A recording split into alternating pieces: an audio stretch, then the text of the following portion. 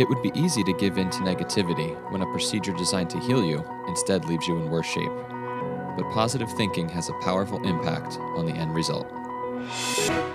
This is Progress Notes. On Progress Notes, we share the inspirational stories of individuals who have overcome serious health issues.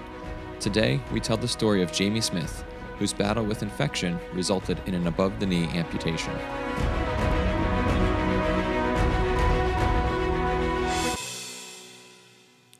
Jamie Smith grew up in sunny Southern California. Standing at a height of 6'5", he enjoyed playing high school football and basketball. As Jamie grew into adulthood, he made a living working as a truck driver in the oil fields of West Texas and Colorado. After 25 years, Jamie relocated to Rathdrum, Idaho, to be closer to his mother and sister. During that time, he developed a love for some lifelong hobbies, including golf, fishing, and motorcycles. During his career, Jamie spent a lot of time climbing up and down from his rig. This earned Jamie bilateral total knee replacements. "It took me 58 years to wear out those joints," Jamie said with a chuckle. Unfortunately for Jamie, he required a revision of that first knee replacement and developed a serious infection. That revision would become the second of a frustrating 8 surgeries. This resulted in 2 years of severe pain, which left Jamie unable to walk, let alone enjoy the hobbies he loved so much. Jamie consulted with local orthopedic surgeon, Dr. Joseph Bowen, and ultimately chose to have an above-the-knee amputation. Now that Jamie was close to his family and had a good support network intact, he felt he could make the decision to amputate with confidence. "One day, I'm going to be back in my daily game," Jamie said to himself. "Even though it wasn't going to happen with my natural limb, I need to get back with the common day communication, not institutionalized, sitting at home by myself with no chance to use my humor. I don't want to say, I wish I would have." After the amputation, Jamie chose to transfer to the Rehabilitation Hospital of the Northwest in Post Falls, Idaho. He was at RHN for 10 days. Jamie worked with the physical and occupational therapists on wheelchair-level training and how to safely balance with a front-wheeled walker. His goal was to return home and be functional at wheelchair level until he could get his custom prosthetic limb. Upon admission to RHN, Jamie indicated he was very scared and anxious about falling, but he soon found he was in good hands. "The staff here were very helpful," Jamie said. "I didn't have anything to worry about, as they made sure I was safe." According to Jamie, the staff made sure he was comfortable too.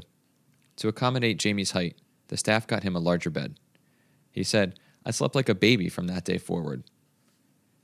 Jamie also stated that he enjoyed being able to eat in the bistro with the other patients. "The food is good, very good. Dependable as there's always a choice. Eating and visiting with the other patients is helpful." Before Jamie discharged home, RHN case managers and social workers coordinated continued care at home via Panhandle Home Health.